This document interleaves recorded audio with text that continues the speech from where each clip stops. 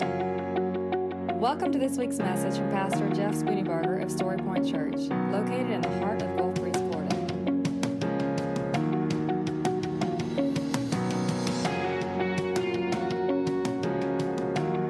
And now, here's Pastor Jeff Spooneybarger with this week's message from Story Point Church. Open your Bibles to Hebrews chapter 10. Hebrews chapter 10. That's a New Testament coffee shop, by the way. Yeah, nobody got that. That was bad.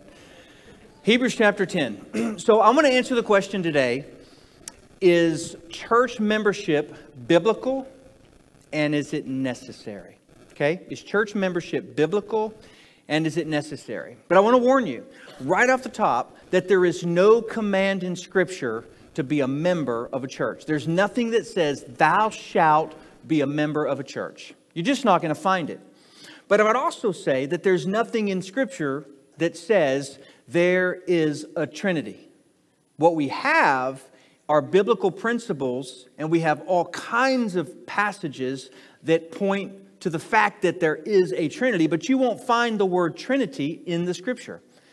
And so you have this understanding of what is, because the Bible tells us all of the details around it. And so we come to the conclusion of, well, if this is who God the Father is, if this is who Christ the Son is, if this is who the Holy Spirit is, then because of what the Scripture says, we can come to the conclusion that, yes, we do serve a triune God, God the Father, God the Son, God the Holy Spirit. And so it's the same thing actually with a lot of our faith.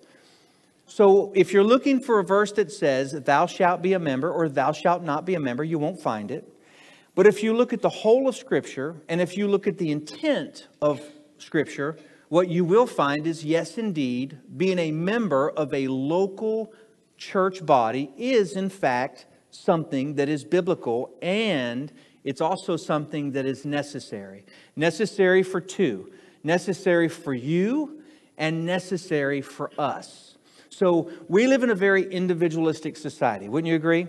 We live in a world of me. Now, there's all kinds of blame that can go wrong. We can point our fingers at different reasonings for that. But I think all of us understand that me and my needs are the primary goal of most people. Now, that's not to say that we don't care about other people. It's not to say that we don't do kind things. But at the end of the day, as a matter of fact, I had a conversation with a guy just about 2 weeks ago. We went all the way around the circle in about 30 minutes of a conversation. And I asked him, I said, so what are you really getting at? What's the point? Is this really about you? And he goes, yes, it's all about me. I'm trying now. And it clarified what so many of us wrestle with. Me versus you, me versus others. But here's the thing. The best way to care for you is to be within the context of a community. To be within a body of believers. Because the most important part of you is your eternal you. It's your soul. Because your body is one day going to be gone. Your mind is one day going to be gone. But your soul, your spirit is eternal. It's going to live forever. So I ought to consider, what am I doing to care for my own soul?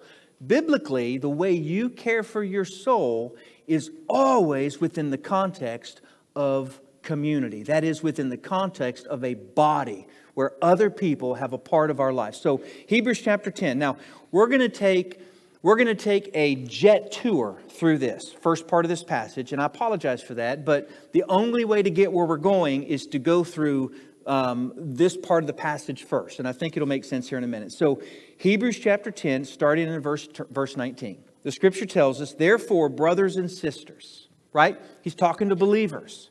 He's talking to the church. He's talking to the people of God. Therefore, brothers and sisters, since we have boldness to enter the sanctuary through the blood of Jesus, He, Jesus, has inaugurated for us a new and living way through the curtain, that is, through His flesh.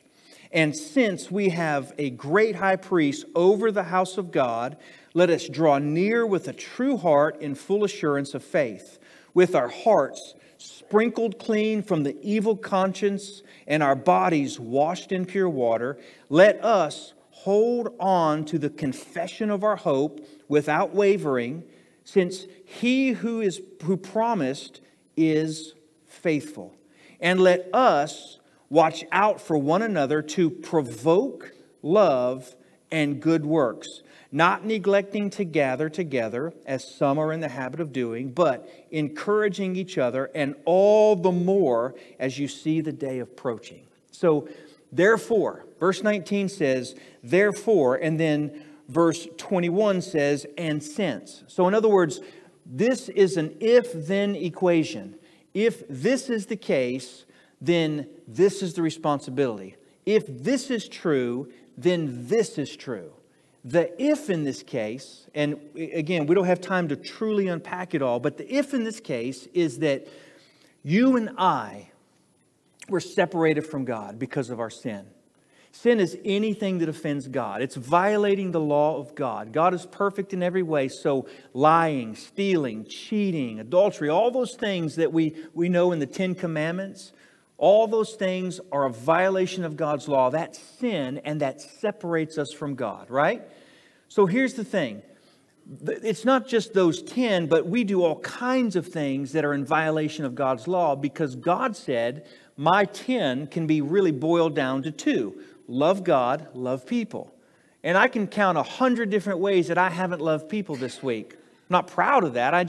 Anytime I'm selfish, I'm not really loving people because the opposite of love is selfishness. It's not hate.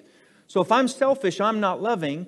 And so, one of the ways that I didn't love, true confessions. We were in a family gathering this week, and I noticed we had one coffee pod left. That was the good coffee pod, so I hid it. I took it, and yeah, I know, there was one coffee pod left, Josh. And so I hid it way up in the cabinet because I knew on the last day when we were going to leave the drive home, I wanted a good cup of coffee. And so, yes, selfishness. See, there you go, right? Your own... So all of these things, that's not really sin, by the way. That's smartness. I'm just saying. So this sin condemns us. This sin means that we need a Savior. We need a way to be made right with God. And so the whole book of Hebrews is reminding the people of God that they were once far from God. God called their name and invited them into a relationship, but they started in an old covenant. The old covenant was a system of sacrifices and a system of faith that was basically defined by works that they had to do. So you're always saved by faith, but there was a whole system of how that faith looked. Hebrews 10 says that all of that system was a way of reminding the people that they needed a Savior, and Jesus was the Savior. And when He died as the propitiation for our sin. In other words, He was the one who totally canceled our sin to make us right with God once and forevermore. And in doing so, He just didn't make us right with God, but He gave us access to God to where you can call God Father. You can call Him, in the Bible there's a word, it's Abba, and it's a very tender word. It's this idea of daddy, right? So it's like a little child saying, Dad, Dad, Daddy, right? So you have that relationship with God through Jesus Christ, right?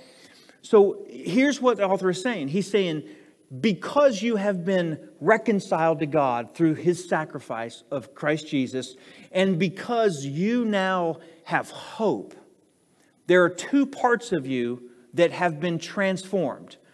Your soul and also your body. So what's on the inside and also what's on the outside.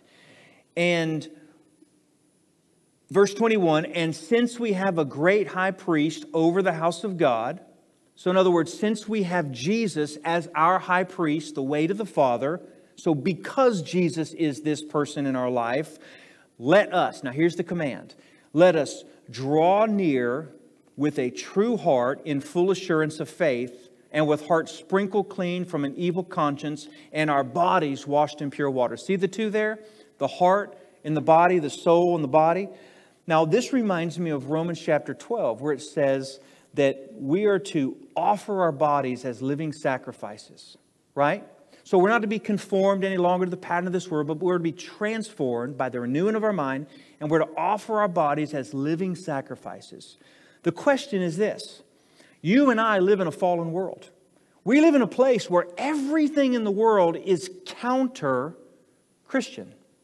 Because again, we live in a world that says, me first, you second.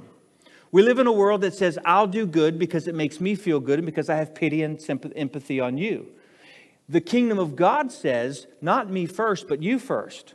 The kingdom of God says, not what I want, but what God wants. The kingdom of God says, if you want to be the greatest, you must be the least. So it's totally upside down. How do you live a Christian life in a world that is screaming against the Christian life? Now, are there some things in our world that parallel the gospel? Yeah, sure there are. But by and large, you as a Christian are going upstream, just like a salmon would go upstream in order to go up and lay their eggs. Interestingly enough, you know when a salmon goes upstream, the ultimate destiny of that salmon is to die? Did you know that? He goes upstream. Ultimately, he's going to die in order to produce fruit, to produce offspring. You as a follower of Jesus are going upstream from the moment you follow Jesus. The only way for you and I to make it, the only way for you and I to make it is to go upstream with others going upstream with us. That's the only way, because if you don't have someone else in your camp, in your corner, in your tribe, on your team, you're going to get tired and you're not going to be able to make it. It's impossible. The world is too harsh and the world is too tough to make it alone. So God, in His infinite wisdom, has designed a way for you and I not to be alone. He has said, let us, verse 23, let us hold on to the confession of our hope without wavering. Listen to that. He's saying, let us grasp, let us hold on to this confession of hope. In other words, we know God's done something in us, but we live in a world that's difficult. And so we're to hold on to this hope. We live in a world without hope. The world is hopeless in so many ways. And yet we have a view of things that say, no matter how bad it gets, I know the one who wrote the story. No matter how evil it gets, I know the one who overcomes, the Lamb of God. If you go into Revelation, you'll find this word overcome, right? By the blood of the Lamb, by the word of His testimony, right? We have overcome. And so we have this great hope, but the way that we hold on to the hope, it says this, let us hold on to the confession of our hope without wavering, since He who has promised is faithful. Verse 24, and let us watch out for one another. Your job in the kingdom of God, among some other things, is to watch out for your brother. Now, in the military, we have this very clear understanding that no one's left behind. Now, I'm not sure how often that is always done, but I think to the best of my ability, I can think that most guys, they're not going to leave somebody on the battlefield, right? You ever notice in these movies how somebody will be shot and they'll actually they've lost their life, and yet somebody will risk their own life to go out and drag the body? Now again, I've never experienced that firsthand, but in my understanding from just talking to different people, there is this real sense of, we will not leave you on the battlefield no matter what condition you're in, because you're a team, you're a partner, you're a friend, you're a family. There's a commitment to each other that I'm going to risk my life to protect you, or at least to give you a proper, honorable burial, right? In the kingdom of God, that's what the scripture is saying. He's saying that we are to watch out for one another and do two things: provoke love and good works. I love that word, because I'm a poke the bear kind of guy. I mean, not because I want to be mean. I like to test things, and I like to move things and shake things. If you know me, you know this is true. This is what irritates most people about me, right?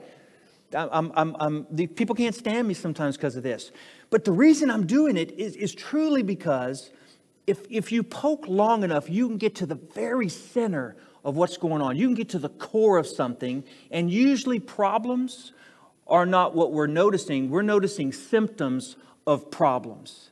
So the only way to get to the problem is to poke and to prod. In fact, Leanna has this special gift of massage, and I don't know where she got it, but when I years ago, this will really sound weird. Now I'm suddenly thinking about this out loud. So just She would come into the office, and there'd be people in the office, and I'd be like, oh, I hurt so bad. She'd come over and she'd poke, and she'd take her thumb, she would jam it down into my neck, and I'd be like, ah! I mean, I would want to die, but it's that pressure that's applied that releases the tension, and after the pain, I would be like, wow, I love you for what you just did. You just helped me great. That sounds weird. Alan, I'm sorry, buddy. Y'all understand what I'm saying here, right? So Saga actually has a gift. I don't know if that's any better. but Saga, listen, I've learned so much about life by I've learned so much about life by our Indian friends. When you go to India, they are very physical. So you'll sit in the car with a bunch of dudes, and they'll have their hand on your leg and arm around your shoulder. And here's why. Because they love each other. They love each other, and one of the ways they express that is through physical affection. And so Saga's good about this too. I'll be standing there, and he'll just sense that he'll come over and he'll go, and it's like, oh. You ever had a person like that? Here's the thing. It hurts, but what they're doing is provoking. They're irritating. They're agitating because there's something better only when the provocation happens. Your job to each other is to provoke love. Love for who? Well, love for God and love for each other. Your job is to provoke love and good works. Why? Because we were saved for good works. And again, going back to Romans 12, our bodies are what we offer to God as a living sacrifice. I heard somebody yesterday give a testimony. And as I was listening, I was thinking that actually is the case for so many believers. And the testimony basically was this. I've been a Bible studier all my life, but I've never done anything with it. I finally decided to do something with what I know. Listen, you may know the Bible back and forth and through, but faith without works is dead. If you don't do something with what you know, then all you are is a storehouse of spiritual information that does the world and the kingdom of God no good. God is filling you so that you can pour it out on others. And here's the spiritual truth. When you willingly give what God has given you, just like Mike, just like you saying, yes, I'll drive a van. You just wanted to serve. You didn't know you were going to become an undercover evangelist. But because you said yes, even somewhat reluctantly, you came to a point where you said, you know what? This is fun. This is satisfying. This is enjoying. This is joyful. What if God has this marvelous, satisfying life for you? And I say what if, tongue in cheek, because it's not really a what if, it's a He does. What if God has this purpose for you? Doesn't the scriptures say in Jeremiah, for I know the plans that I have for you? Now He's talking to a nation, but certainly if He cares about them, He also cares about us. Certainly, if He knows enough to know how many hairs are on our head, He knows enough to know what satisfies us. What if God has this house, and there's a whole nother room in the house, and you keep walking by the door because you don't want to reach out. You're afraid of what's behind it, so you don't want to reach out and turn because what if there's boogeyman in there? What if there's scary stuff? Or what if? And God in His patience is just like, you know what? It's there. When you're ready to open that door, you go and open it. You open the door and you go in, you're like, man, here's what you'll say. Why did I wait so long? So we are to be provoked by each other to love for God, love for each other, and to good works. That's why my job is so fun. Tomorrow, you get a chance to go to Pensacola State College and serve hamburgers to a bunch of hungry college students, some of which know Jesus, many of which don't. And you being there is saying to them, God truly loves you. You're like, that doesn't make sense. It really does. Because God is at work all the time. All the time. Heard another story last night about a guy who was driving down the road and he saw somebody walking. Guy had a hoodie on and he looked kind of out of it. And so the guy wrestled with God. You know, we always like to wrestle with God and test, do you really want me to? No. It's like, do I do it? No, I don't. He finally turned around and he stopped and he said to this guy, hey man, I don't know what's going on, but I just want you to know I want to pray for you, and prayed for him and then went on his way. That was it. Didn't find out what was going on, none of the details, nothing. Not too long after that, a couple of weeks, couple of months, they ran into each other somewhere, and the guy said to my friend, said, listen, you're the guy that stopped when I was walking down the road and you prayed for me. You have no idea what I was going through, but I needed that right then. You made a difference in my life. Listen, those God incidents are normal if you'll just listen. The way you listen, come all the way back, is because somebody else is provoking you to love and to good works. So, the next verse gives us a very clear picture of our responsibility. It says, not neglecting to gather together as some are in the habit of doing. You see, the easy thing for us is to make church optional and to put it on a list that is even with every other responsibility in our life. Now listen, we can also go the other direction and make church an idol. That's not what I'm talking about. Church should not be so prominent that you neglect your family and you neglect your job and all. I'm not talking about that. But to make church, and when I say church, I'm not talking about the building. I'm not talking about the institution. I'm talking about the family, the people on your right, the people on your left. To make the people of God, your church family, a priority in your life is to invest in your own life and to invest in theirs. Without any question, the people that I've seen the most spiritual growth in their life are the ones who have been faithful and consistent to a local church body, especially when it was hard. Here's why that works. Because it's hard 9 times out of 10 because of a relational problem. The easy thing to do when there's a relational problem is just to pack up your toys and go home. Now here's the thing. Sometimes that's the right thing to do. But most of the time when we just pack up our toys and go home, when it's a relational issue, what we're doing is we're ignoring the problem by running from the issue. So in other words, we're ignoring the problem by running from the symptom. The relational issue is not because of relation, it's something else. There's something underneath that's causing that relationship to be broken. And when you don't stick it out and settle that relationship, what you do is just take the brokenness somewhere else.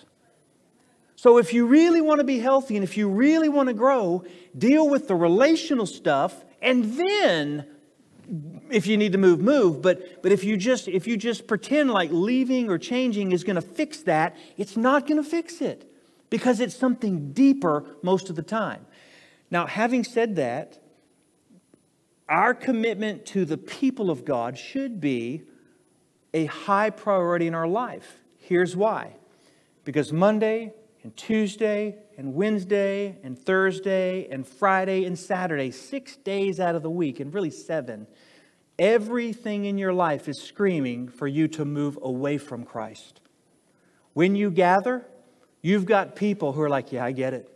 I've been there. I've been struggling with this. You're struggling with that too? It means that you've got people cheering you on.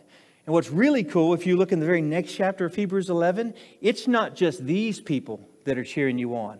There's a whole line of people from the ages, people of faith who are a cloud of witnesses who are cheering you on to finish the race. And so you spur and I spur, we spur each other on to love and to good works. And also it says that we're not to give up together, meeting together, but we're to encourage each other. And then it says the why. And all the more as you see the day approaching. In other words, there's coming a day when the judgment of God will fall.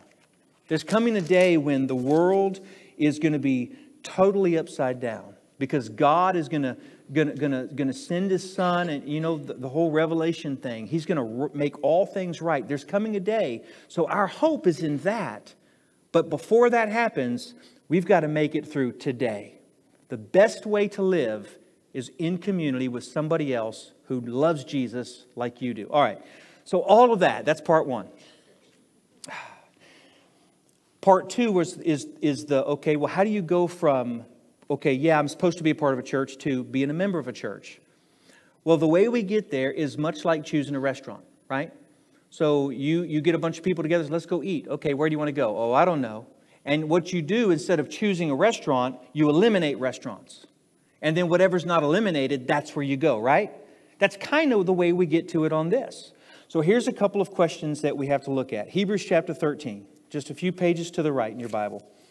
Hebrews 13, verse 17 says this. It says, obey your leaders and submit to them, since they keep watch over your souls as those who will give an account, so that they can do this with joy and not grief, for that would be unprofitable for you. So two questions come to mind. If church membership is not a thing, if it's not a biblical thing, if it's not a necessity, then two questions out of this passage come to mind. Number one, who are you submit to? And then two, who am I accountable for? So membership is simply saying, I choose to connect myself to that group of people.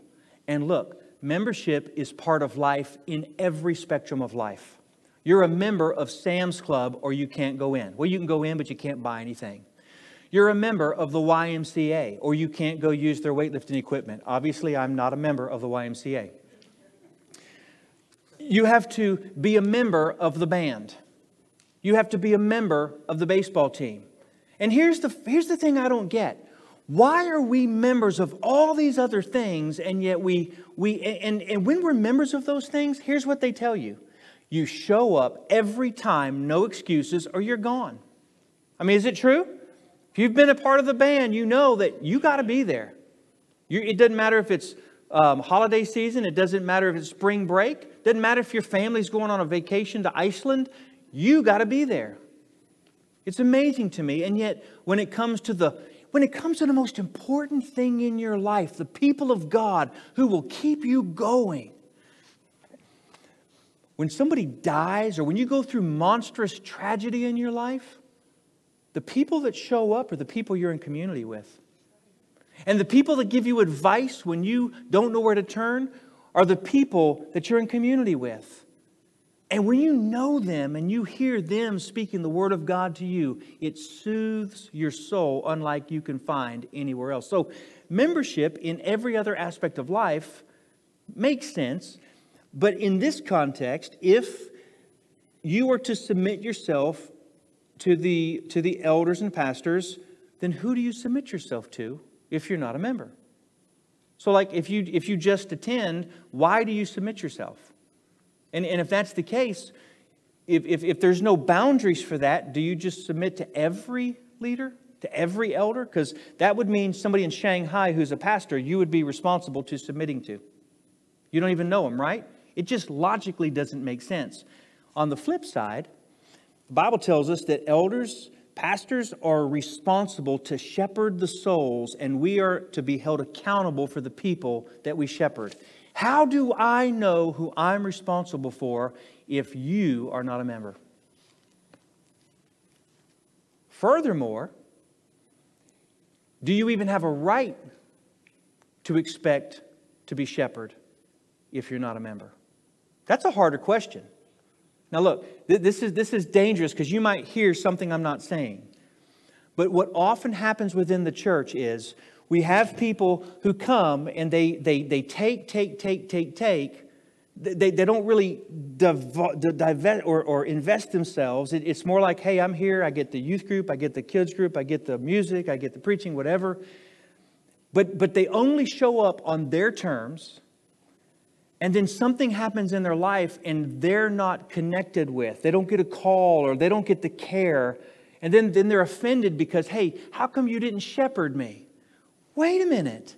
You come like every 4 weeks. How do I even know something's going on? Again, I don't want you to misunderstand what I'm saying there, but if you want that kind of relationship, it has to be a true relationship that's two-sided. And let me be clear, I'm not talking about just me shepherding you. I'm talking about the person next to you shepherding you, because they're better at it than I am. Thank you. That's true. You are better at loving your neighbor than I am. Here's why. Okay? A person only has a certain capacity to be in relationship with another person. You can only be really good friends with X number of people. And then you're going to start forgetting things. That's why you don't call 100 people every day to check on them. You call 2 or 3 or 4 people. Listen, guys, it's impossible for me to call everybody and know everything. Not only is it impossible, but it makes me in a position that's unfair to you and to me, because I will fail you. But when you're connected to the body, you connect with 2 or 3 other people, and you guys are a team. You guys know when something's going on. My wife is a great example of this. She has a handful of people that she's always talking to. Now, she talks to other people outside, but the real deep, meaty stuff in her life, I know when she's having those conversations, because she's doing the dishes or she's doing something. It's on speakerphone. I'm like, oh, y'all have good. So she calls somebody. Anyway, I'm not getting into that. But you have that same thing. But the way you get that thing in the body is to actually say, I want to be a part of the body. I don't just want to come and go. I want to invest myself here, because it's about you and it's about me. So that's the first thing. The second thing, very quickly, is if you turn to Romans chapter 12. I mentioned it earlier in verses 1 and 2, but Romans 12 gives us an understanding of what the body looks like. So again, we've deducted, if there is an accountability, there has to be some sort of membership to know who's accountable to whom, right? Romans chapter 12 tells us that there is a body, and in that body there are many gifts, and those different gifts are for the purpose of building each other up and for building the kingdom of God. Now here's the thing. If there are gifts that are given to the body, how do we use those gifts? How do we flesh those gifts out, practically speaking? Well, in the military, you have more than one sniper. You have a bunch of snipers, but you never have a team of snipers. You never have like 8 snipers that are like this sniper team, right? They travel all over the world as a team of snipers. No, you have 8 snipers, and those 8 snipers are on 8 different teams, because you have in each team specialists who have a job that make that team complete, and they can go like a SEAL team. They can go anywhere in the world, do the job with precision, because they're all highly trained at what they do. The church is almost like that. I say almost because we're not out about killing people. We're out about saving people, right? I mean, it's a little bit different. And I shouldn't have said it that way. That's not what they're about. That's just part of their job. So here's the thing. When you become a Christian, you become a part of the family of God. But the family of God has units within it. It has sons and daughters and grandparents. And so you're a part of the larger family, the Marines, but you're also all the way part of see, these terms just kill me. It's not a company, but a battalion. You know what I'm talking about, right? You have these different divisions, a big group, a littler group, and then a tiny group, right? That's what the church is like. You've committed to a few people, but that few people commit to a larger group of people. That's the church. And because you've committed to a larger group of people, your skill set is valued by each person. And because you have this super special spiritual gift, God has placed you here, if He's placed you here, because we need you. Here are some of the gifts: service, faith, teaching, exhortation, which is encouragement, giving with generosity, leading, mercy. All of these different gifts is what you use to spur or to provoke the other person to love and good deeds. Now, I want you to take you out of the equation. You take your gift of giving. You have a supernatural gift of being a giving person. You stay home. We suffer because you're not provoking us to being generous. That's how that works. The person who's encouraging, they stay home, and we all suffer because that encouragement is not being given. So when you come, when you join, when you say, I want to be a part of that group, you're saying, I want to use what God has given me to be a blessing to the church, but also to the whole world through the ministry that that church does. So there are other things we could say, but because of time, we're going to have to kind of bring the ship into the port. So how would a person become a member of a church? Well, being a member of a church, and part of the reason for this message is because I've had a lot of you ask in the last couple of months, hey, am I a member? How do I do it? This is how. Being a member of a church requires two things. Number one, you must be born again. You can't be a member of the family of God unless you're born again, because the family of God is for people who are born from God, right? So being born again means you've trusted Jesus with your life. You've confessed your sin to Him and you've said, God, save me. Make me part of your family. So born again, and then second, baptism. Baptism is the first step of obedience, but for us, baptism is an important part of being a member because you're identifying publicly of what's happened internally in your life. So baptism and salvation are the necessary requirements to be a part of the church. How do you do it? Well, there are three ways. Number one, through baptism. So if either you've trusted Christ and never been baptized, or you've never trusted Christ and now's the time to do it, then you say, you know what? I want to know Christ. I want to follow through in baptism. And that baptism actually is your entrance into membership of the church. So by baptism, that's one way. The second way is by letter. Now, letter means you're a member of another Baptist church somewhere else, and you are moving your membership from them to us. Now, used to be that when that would happen, we would fill out a card and we would send it to that church, and that church would go through their card index, because that's the way they did it. Like the old library system. They'd pull out the card, they'd put it in an envelope, and they would send it to us. And then we would take their card and put it in our file. We don't do that anymore. Now we go and send it, and it's all digital. But that's essentially, and the reason for that is we want to know, and it doesn't always work this way, but we want to know, are you coming as a healthy person, or are you coming just leaving problems that you're going to bring over into us? That's an important thing. If you've got issues at your other church, we want you to deal with those issues the best you can before you come over here, because if you don't, you're going to bring them here, and it's going to be the same thing. And we love you and we care about you, but one of the things that we do is protect the unity of the body of Christ, because that's the easiest way for the devil to get in and to cause division and turmoil. So we want to know, are you a healthy member? Yeah, and that doesn't mean, we don't go, do they ever sin? No, of course not. But are they a healthy member? Yeah, okay, well, great. And sometimes they might say, they're really not healthy, but I think it's just because they, okay, well, great. That helps us to know kind of how to minister to you and with you. So by baptism, by letter, and then the third one is by statement. Maybe you weren't a member of a Baptist church. You were just a member of a non-denominational church or Presbyterian church, but you know Jesus and you've been baptized. Statement is, hey, I know Jesus and I've been baptized, but I want to connect here. It's that simple. Now, when you do that, what we do is we enter into this agreement as a church into you. We say, look, we're now partners in ministry. You're now part of this local family. It's like you got married and now you're the son-in-law.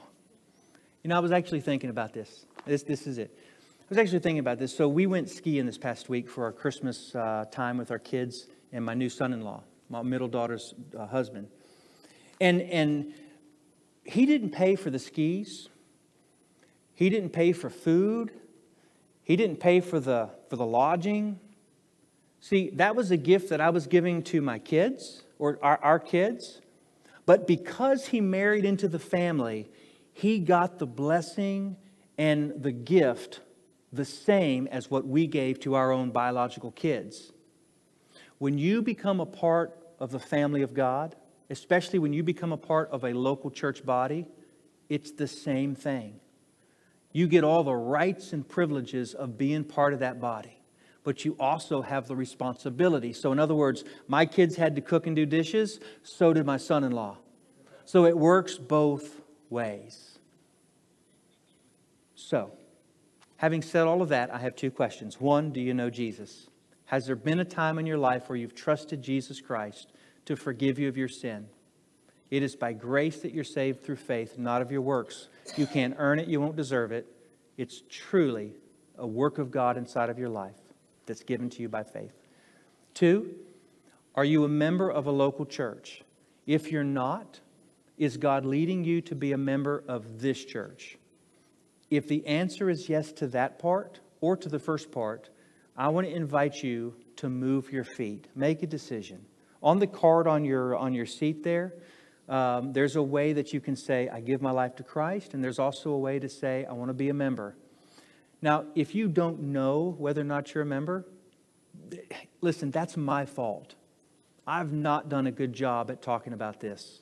I just haven't. And I ask you to forgive me for that because I should have been clearer. There's reasonings for that, but basically, this is a new day. And so if you want to be a member of this church, or if you're not sure and you just want to make sure, right? Just say, this is what I want to do. And then from that point, we'll just act and be family. Okay? You're entering into a relationship. Does that make sense? Another one of those things about about whether or not membership is real is that church discipline is a real deal. How do you know who to discipline if you don't know who's part of your family? I don't discipline somebody else's kids. I only discipline my own kids. At least I did when they were my kids that were little, right? So as a church, how do we know how to do that without... By the way, I just realized that's a great way to ask people to be a member. Hey, you want to be disciplined? Actually, the truth is, I do. I want you to help me move closer to Jesus because you don't love me if you don't. I want you to love me enough to help me in those areas. And I want to love you enough to do that as well. Amen?